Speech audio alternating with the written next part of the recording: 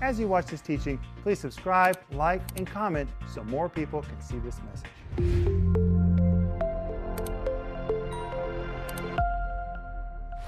Amen. You may be seated. Well, it is wonderful to be here. And you are so blessed in this church to have Pastors Lee and Jane. What a blessing they are. And even though I live in Russia, I'm online all the time watching what you're doing in this church. But do you have your Bibles? Some kind of a Bible? Let me see what you have today. Do you have real Bibles? Wow, that's more real Bibles than I've seen in church in a long time. Good job. Well, open your Bibles to 2 Timothy chapter 1. And today I'm going to do part 1 in the first service, then I'm going to continue in the second service. But Father, we thank you for today. We thank you for the Word of God. And Holy Spirit, today I look to you as the great master teacher. You're the one that authored this book, and you're really the only one that has the authority to teach it. And so today I look to you as the great teacher, and I ask you to speak through me, that you would illumine my mind, that you would enable us to hear the word of God, and that we would be changed when we leave this place today. And we thank you for this in Jesus' name. And everybody said, amen. So open your Bible to 2 Timothy chapter 1, and we're going to begin in verse 1. And when you come to 2 Timothy chapter 1, verse 1, Paul writes, Paul, an apostle of Jesus Christ, by the will of God. Then notice these two words. And if you have an ink pen or a pencil, underline these two words in verse 1. According to the promise of life, which is in Christ Jesus. And when you read this in the original Greek text of the New Testament, the words according to is the Greek word kata. It's spelled K-A-T-A. It carries the idea of a downward force. In fact, this downward force is so strong, you could say that it is something that is dominating, it's conquering, it is subjugating.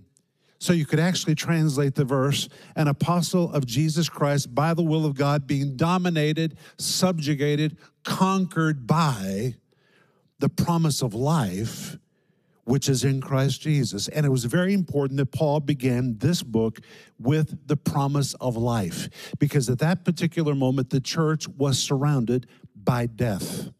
And here is what had happened.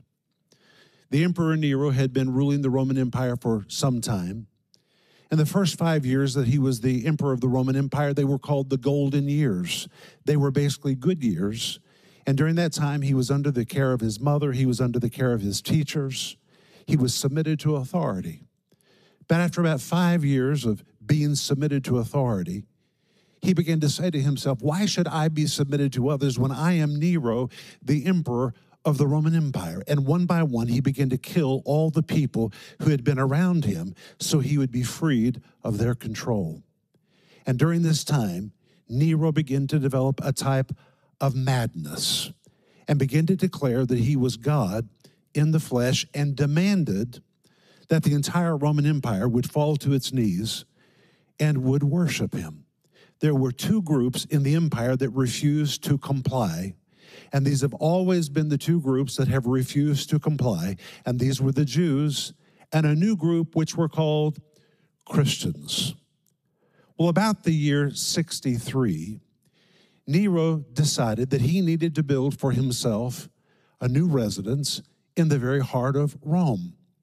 And so he went to the Roman Senate, and he said to the Senate, I'm seeking your permission to tear down this ancient section of Rome so that I can build my new palace. And he'd actually designed a palace that would comprise more than 300 acres. Now, maybe you've seen a big house, but you have never seen a house that is 300 acres. And the Roman Senate said, no, we will not let you do this. And he was so offended by the Roman Senate that he went out to his villa on the outskirts of Rome, called his servants to him, and said to them, I'm here so nobody will connect me with what is about to take place in the city of Rome. And he gave them the command to go into the stadium on Saturday when no one was there and to start a fire. The fire began to burn, and the fire burned for 6 days. It raged out of control.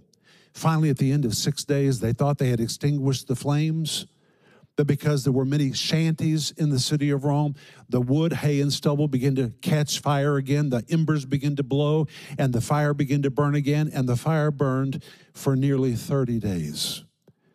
And by the time the fire was finished ravaging the city of Rome, Rome not only had been burnt, but its slave population had lost all of their homes, because the slaves, which were 2/3 of the city of Rome, lived in those shanties that were made of wood, hay, and stubble. And just in a moment, all of their residences went up in a puff of smoke. But Nero was thrilled, because now the area where he wanted to build his house had been razed to the ground, and he began construction on his palace, which was called the Golden Palace. Again, it was 300 acres.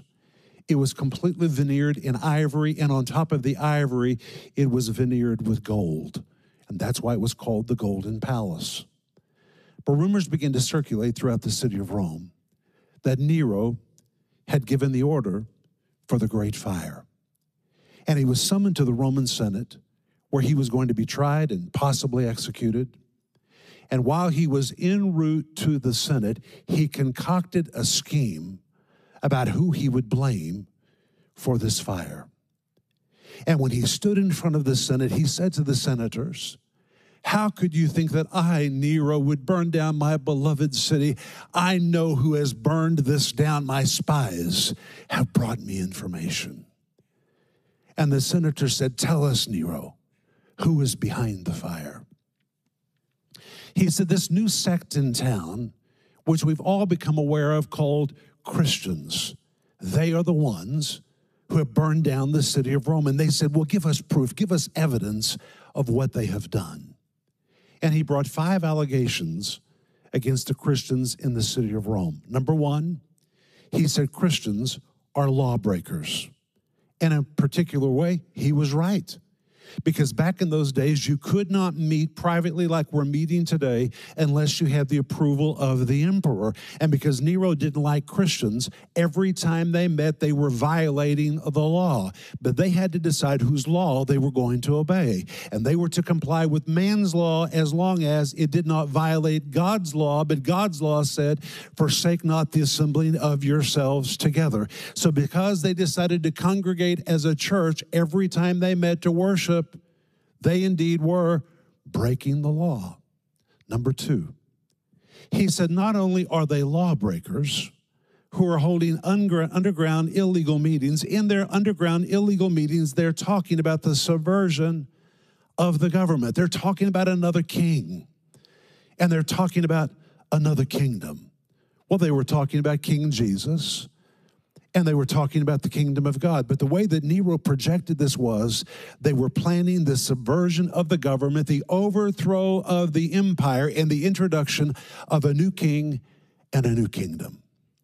He said, not only that, not only are they lawbreakers, not only are they subverters of government, but number 3, in their illegal underground meetings where they're planning the subversion of the government, they are also practicing something called a love feast.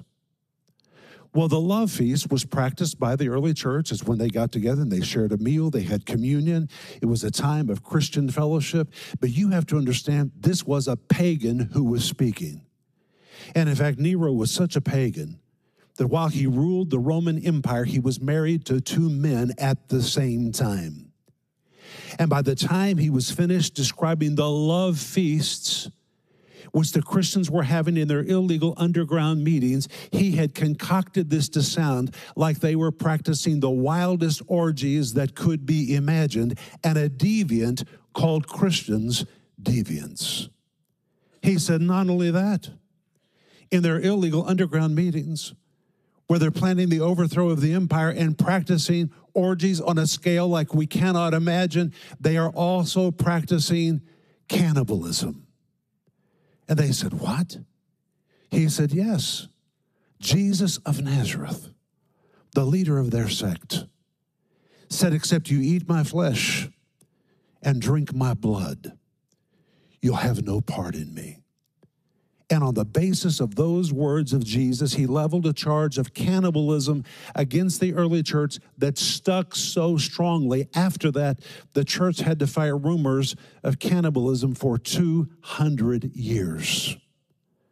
And finally, he said, last of all, I don't know why you would think that I, Nero, have burnt down the city of Rome when these Christians have been standing on our street corners preaching that one day in the future, a great judgment was coming when the world was going to be tried with fire. And they were giving us the clue that they were going to burn down the city of Rome. And by the time that Nero was finished with these 5 allegations, he had been so persuasive that in one moment, the tables were completely turned on early Christianity. Now, up until that time, there had been persecution. You can read about it in the book of Acts. But the persecution in the book of Acts is not a governmental persecution. It is a religious persecution. But after the fire of 64, suddenly the very first governmental persecution began against the church because of the 5 allegations which Nero brought against the news, which was all fake news. Not a word of it was true, which means fake news is nothing new. It's been around for a long time. But because people tend to believe fake news, they begin to round up Christians in the largest cities of the Roman Empire. First, they began to round up Christians in the city of Rome. The second largest city in the Roman Empire was Alexandria. So then they began a purge in the city of Alexandria, gathering up all the Christians. The third largest city in the Roman Empire was the city of Antioch. Then they moved to Antioch. They began to round up the Christians at Antioch. And finally, Ephesus was the 4th largest city in the Roman Empire. So in Ephesus, they began to round up the Christians. And Christians have not been arrested on the basis of faith. They were not persecuted as Christians. And that is why today, if you ever visit the city of Rome and you take a tour of the Colosseum, your tour guides, if they are scholarly tour guides that are anti-faith, they will tell you no one ever died in the Colosseum for being a Christian. And they're right. They were tried as arsonists. They were killed with a charge of arson. And particularly during the time of Nero, they burned Christians at the stake because in the Roman Empire, you killed people commensurate with their crime. So if they stole, you cut off their hand. If they were an arson, then you burned them with fire. And now, Christians are being dipped in tar, tied around posts, set on fire, and all over the Roman Empire at night, the streets are ablaze with the bodies of burning believers. And when you come to the book of 2 Timothy, Paul himself has been apprehended. His name was on the list of the most dangerous arsons among the Christians, and now he is incarcerated in the city of Rome, and all over the city of Rome, the people are rejoicing because one of the so-called alleged chief arsons has been captured and is now imprisoned. Today we have the internet, we have television, we have radio, we have newspapers. Back in those days, they had walls where the news was posted. And now people all over Rome were standing around the walls reading the news that this man, Paul, has been apprehended, and Paul is in jail, unable to defend himself or to speak a word in his own defense, as the entire city of Rome is rejoicing that he has been arrested on the charge of arson.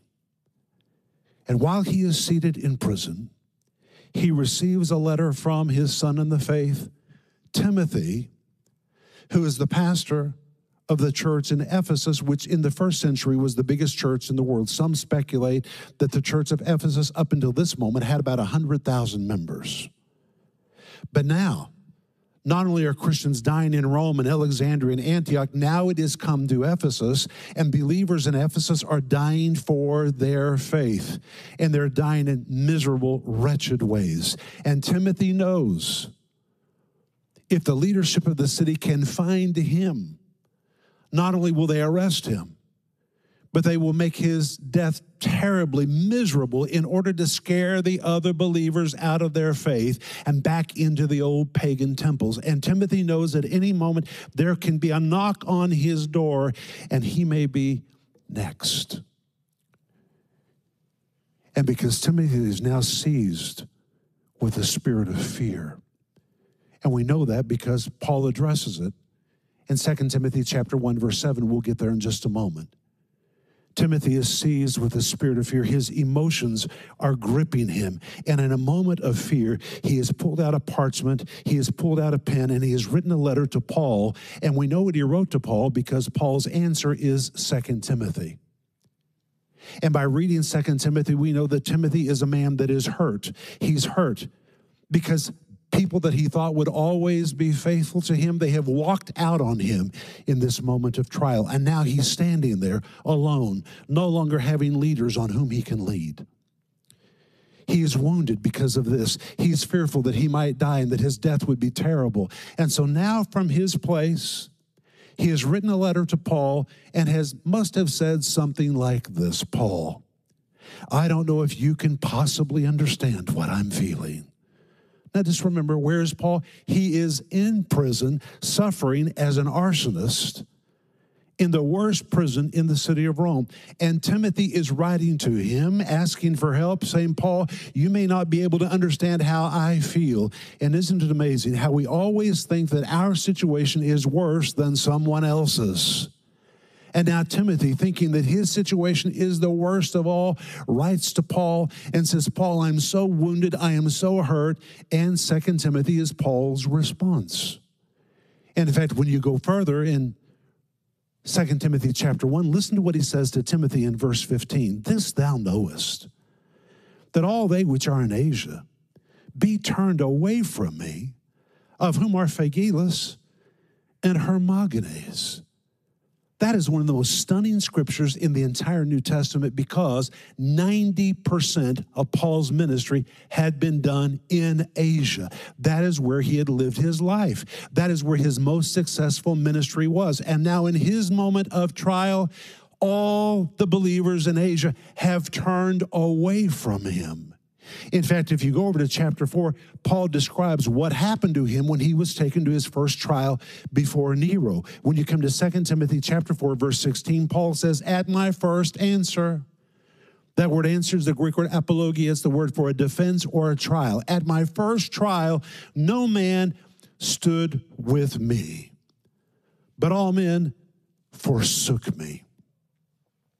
That word forsook means to forsake in a circle. It pictures Paul standing encircled by his friends.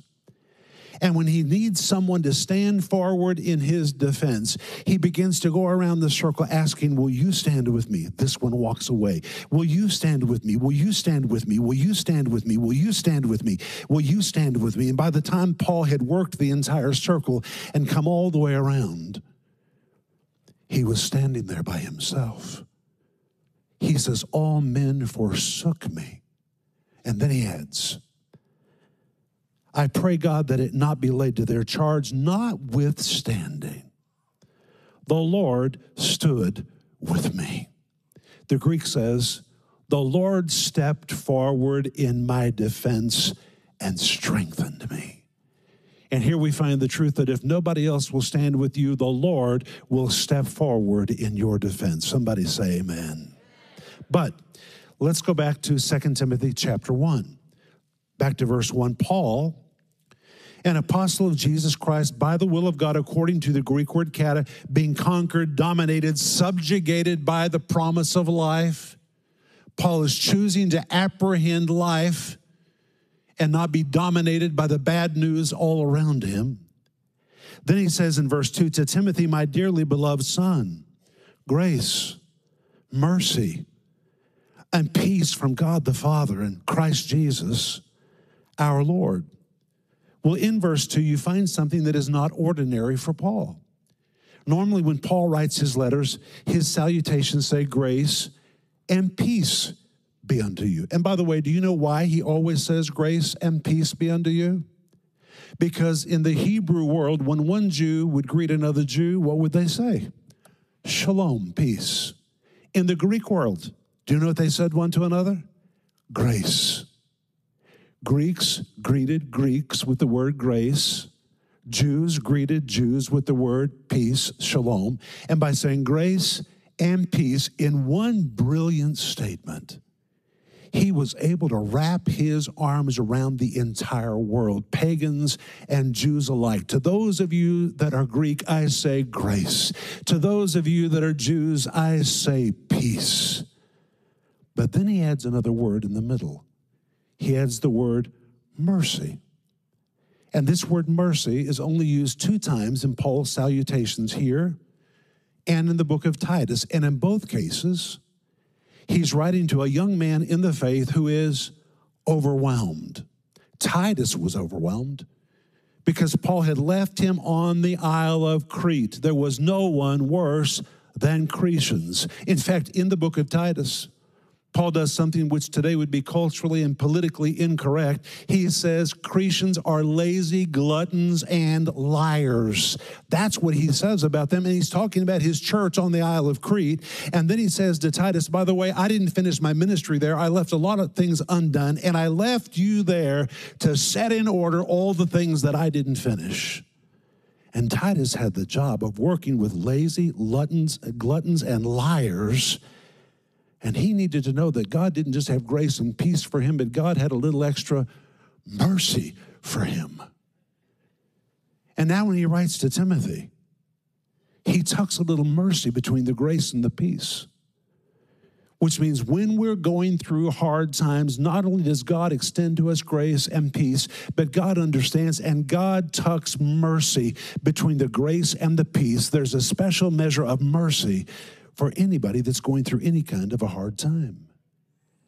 And then Paul says in verse 4, greatly desiring to see thee, being mindful of thy what? Tears. Scholars say that when Paul unwrapped the parchment to read Timothy's letter, he could see the stains from Timothy's tears that had fallen on the parchment as Timothy was writing. He could see Timothy's tears. And he knew from what Timothy had written that Timothy was taken with the spirit of fear. So then when you come to verse 5, Paul does something very unusual. He says, when I call to remembrance the unfeigned faith that is in thee, which dwelt first in thy grandmother Lois and thy mother Eunice, and I'm persuaded that in thee also, and Pastor Lee later remind me to tell you something about that verse, very interesting. But notice he says, when I call to remembrance the unfeigned faith. Unfeigned faith, what does that mean, unfeigned faith? The unfeigned faith which dwelt first in their grandmother Lois and your mother Eunice. Obviously, Paul knows Timothy's entire family. He knows his grandmother, he knows his mother, and he says, I know the unfeigned faith that is in thee, which dwelt. That word dwelt is a form of the Greek word oikos. It's the word for a house, a faith which has taken up residency in your grandmother. It wasn't just something she mentally assented to. It lived in her. It thrived in her. Faith made its home inside her. And your mother Eunice, and I am persuaded, this same faith is alive. It is thriving. It is dwelling. It's taken residency in you as well. But what is an unfeigned faith? Well, it comes from the word feigned, and the Greek word for feigned describes something that is bogus, something that is phony, or something that is insincere. It is the very word in Greek which Jesus used when he addressed the scribes and the Pharisees and called them hypocrites. It is the very same word. And the Greek word that is used is exactly the word which was used by actors on a Greek or Roman stage. They wore masks to pretend to be who they were not. And it was believed at that time, I think it still might be true today, that there was nobody lower in the terms of morals than an actor, because an actor would do anything, say anything, put on any face for the applause of the crowd. If he didn't believe it, he'd say it anyway, and therefore actors were bogus, they were fake, they were phony, they were insincere. And every time Jesus called scribes and Pharisees hypocrites, you could literally translate it, I know who you guys are. You're nothing more than a bunch of actors wearing faces for whatever crowd you're talking to at the moment. But now he says to Timothy, you have an unfeigned faith, which means, Timothy, there's nothing bogus about your faith. There's nothing phony or pretend about your faith. Your faith is a real faith. It is a sincere faith. It is an unbendable, unbreakable faith, the same faith which lived in your grandmother, it lived in your mother, and I'm persuaded that it's in you too. Now wait. Timothy has just written a letter and has said, Paul, please help me. I'm dealing with fear. I don't know if I'm going to make it. Please encourage me. And notice how Paul encourages him. He says, when I remember the unbendable, unbreakable, real faith that lived in your grandmother and your mother, he begins walking Timothy through his past. Timothy is facing a terrible situation. And when you look at whatever you're facing right now, it seems huge. It looms over you. It always looks like the biggest mountain you've ever climbed in your life. But in fact, it's not. You just have a problem of a bad memory. If you'll turn around and look at your past, you have walked through equally dangerous things in your past, and you have walked through every one of them just fine. You didn't know how you were going to pay your bills. You didn't know what you were going to do about your health. You didn't know how you were going to deal with your family, but God walked you through every one of those. And now Paul basically says, Timothy, Timothy, Timothy, Timothy, you're forgetting some things you should never forget. Your grandmother had a real faith. It was unbendable and unbreakable, and God's faithfulness to you and your family is a part of your heritage. She passed it to your mother. She had an unfeigned, unbendable, unbreakable, real faith, and now she passed it on to you. And Timothy, if you just stop and remember, God has always walked you and your family through the roughest of times. And the reason we fear the present is because we forget the past. We're just forgetting the past. I don't know what you're facing in your life right now. It may seem huge. But if you'll turn around and look at your past, you will recall moments in your past when you did not think you were going to make it, when you didn't know how you were going to pay your bills, when you didn't know what you were going to do with your kids or the conflict with your siblings, and on and on and on and on. And in every one of those events, you wondered how you would get through it, but you got through every one of them, and here you are today. You're doing fine. You still have a roof over your head. God has supplied so much food. Most of us could stand to lose a few pounds. We thought we wouldn't eat. I think we're eating fine. God has absolutely been faithful. You're just afraid of the present because you're forgetting the past. And this is why the book of Psalms tells us over and over and over, never forget the works of the Lord. Reflect on the works of the Lord. And when you get to verse 6, Paul then adds, wherefore, I put you in remembrance that thou stir up the gift of God which is in you by the putting on of my hands. Well, most of us think the way that you stir up the gift of God in you is to have somebody come and lay hands on you and pray for you, and a divine impartation will take place that will stir up the gift of God that is in you, and certainly that can happen. But what do you do if there's no one to lay hands on you? What if you can't find a friend and you're in a bad moment? What do you do if you're Paul and you're in prison and there's no one to strengthen you and no one to console you? What do you do? Well, Paul tells us what to do in verse 6. He says, wherefore, I put thee in remembrance, and the Greek says it different in a very important way.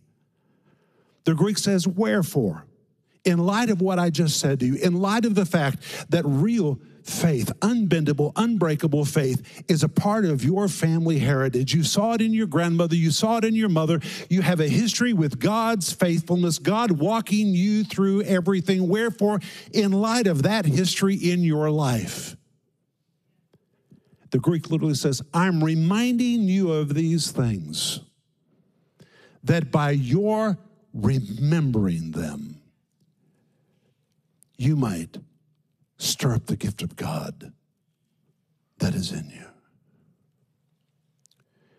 And here we find that God has placed in each of our hands a divine poker that we can use ourselves to stir up the gift of God that is in us. And it is the power of memory. If he had said fast, some people would say, well, I can't physically fast. I have a problem. I'm a diabetic. I can't skip meals. If he had said, memorize the scripture, some people would have rightly said, I just don't have the ability to remember like that. But we all have the ability to remember.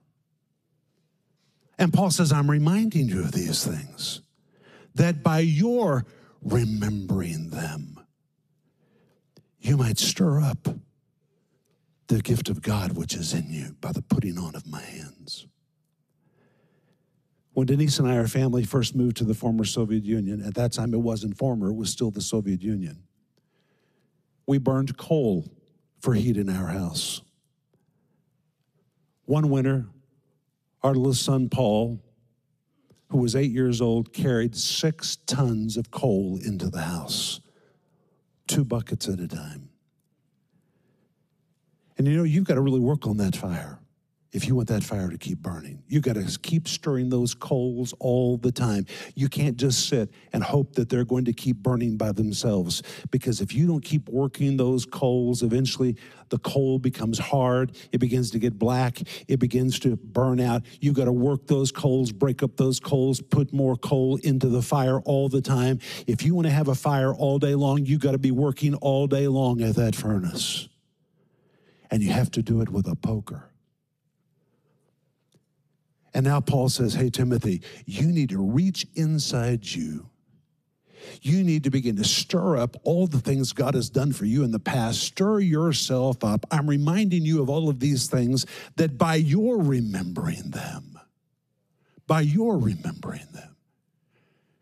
you will stir up the gift of God that is in thee.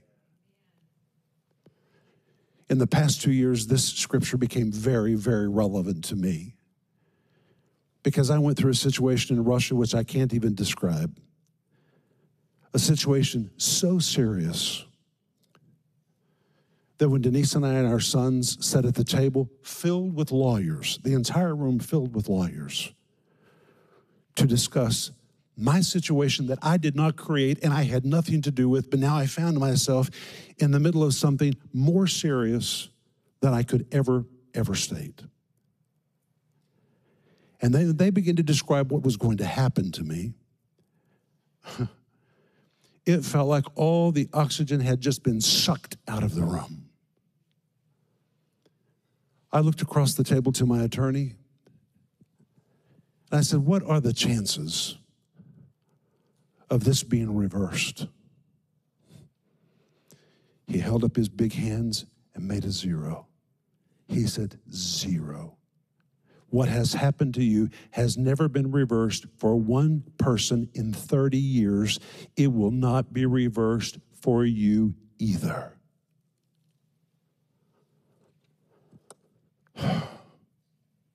My team, who were all men of faith, were absolutely silent. After about 4 hours of meeting, we all got up, shook hands, didn't know what to do. The attorneys didn't know what to do. Here I am caught in a situation I didn't create, a situation that by myself I cannot fix. We got in the car to go home. One of my associates was driving. I was sitting on the right. Denise was in the back seat crying because what we had just heard was just horrible. I tried to speak to the man who was driving. He just looked at me and said, I can't speak. I can't speak. So I'm sitting in the front seat by myself. Nobody will talk to me. So I said, well, okay, I'll just start talking to myself. And you know what I did? I began walking through my past. All the times we didn't think we'd have money for a project God asked us to do, but supernaturally the money came. All the times that it looked like the mafia in the past had entrapped us, but they did not. I began walking myself through every one of those events, just like Paul says, remember these things, remember that by remembering, you will stir up the gift of God that is in you. And by the time that I walked through all those past events up to my present, guess what? This mountain didn't look so big after all. It was no different than anything else I haven't already faced in my life. And I will tell you, friends, what happened to me was reversed. It was reversed. The first in 30 years. The first in 30 years. But what if I had allowed a spirit of fear to take me instead of my faith? A spirit of fear would have had me packing my bags. I would have been gone. But you know, there's one thing about faith. Faith stands still. Faith knows where it is supposed to be. Faith knows what is its promise. Faith knows what God has said. And real faith does not budge. And faith is connected to endurance. The word endurance in Greek is the word hupomene. The word hupo means to be under. The word meno means to stand. You compound the two words together. We translate it as the word patience. It's really the word endurance, hupomene. It's a picture of a man who, hupo, is under a heavy load, but meno, he is resolved. I'm not moving. I'm not budging. I'm not flinching. This is my spot. And when you compound the two words together, it is the picture of a person who says, I don't care what comes against me or how much stress is put on me. I refuse to surrender. I'm never moving. I'm never budging. I'm never flinching. This is my spot. I'm determined to maintain what has been promised to me. And faith and patience work together. We read that in Hebrews chapter 6, verse 12. They work together. They're twins. You have to have both. But wait. When you look at verse 7, Paul says, Timothy. Look at verse 7. God has not given us a spirit of fear, but of power and of love and a sound mind. Notice he calls fear a spirit. And fear is spiritual. It is a spiritual force. You can feel fear when it comes in the room. How many of you know that? How many of you ever watched a horror movie that you later regretted that you watched? And while you were watching the horror movie, you felt a presence come into the room. Fear is a spiritual force. And the word fear that is used here is the Greek word dolios. It describes someone that is moving in retreat. They're moving backward into a mode of insulation, or they're moving backward into a mode of self-preservation. This is the opposite of faith. Faith stands still, or faith is moving forward. Very often the word faith is used in the dative case. It describes something always moving forward. I say faith is like a bullet that's been shot out of a gun. Once it's been shot, you can't pull it back because faith is always moving forward. This is why in Hebrews chapter 10, the writer of Hebrews says, we are not of them that draw back. Faith never draws back. It never moves backward. And if you're moving backward, then you're not moving in faith. Because faith is always taking new territory. Faith is always making an advance. But now Timothy, who is the pastor of the church of Ephesus and is to be the example for everyone else, is himself backing up into a mode of self-preservation because he's afraid of what's going to happen to him. He is now moving in a spirit of cowardice. And Paul says, Timothy, God did not give you a spirit of fear, but of what? Power and of love and of a sound mind. The word power is the word dunamis. Everybody say dunamis. And everybody thinks they know what dunamis means. Most people say it means dynamic power, and that is true. But that really misses the point.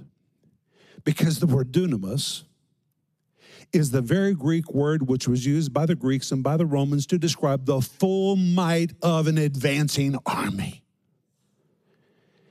And when Paul says God has given to you dunamis, it was the equivalent of saying, you have such a deposit on the inside of you that if nobody else will stand with you, you by yourself can advance.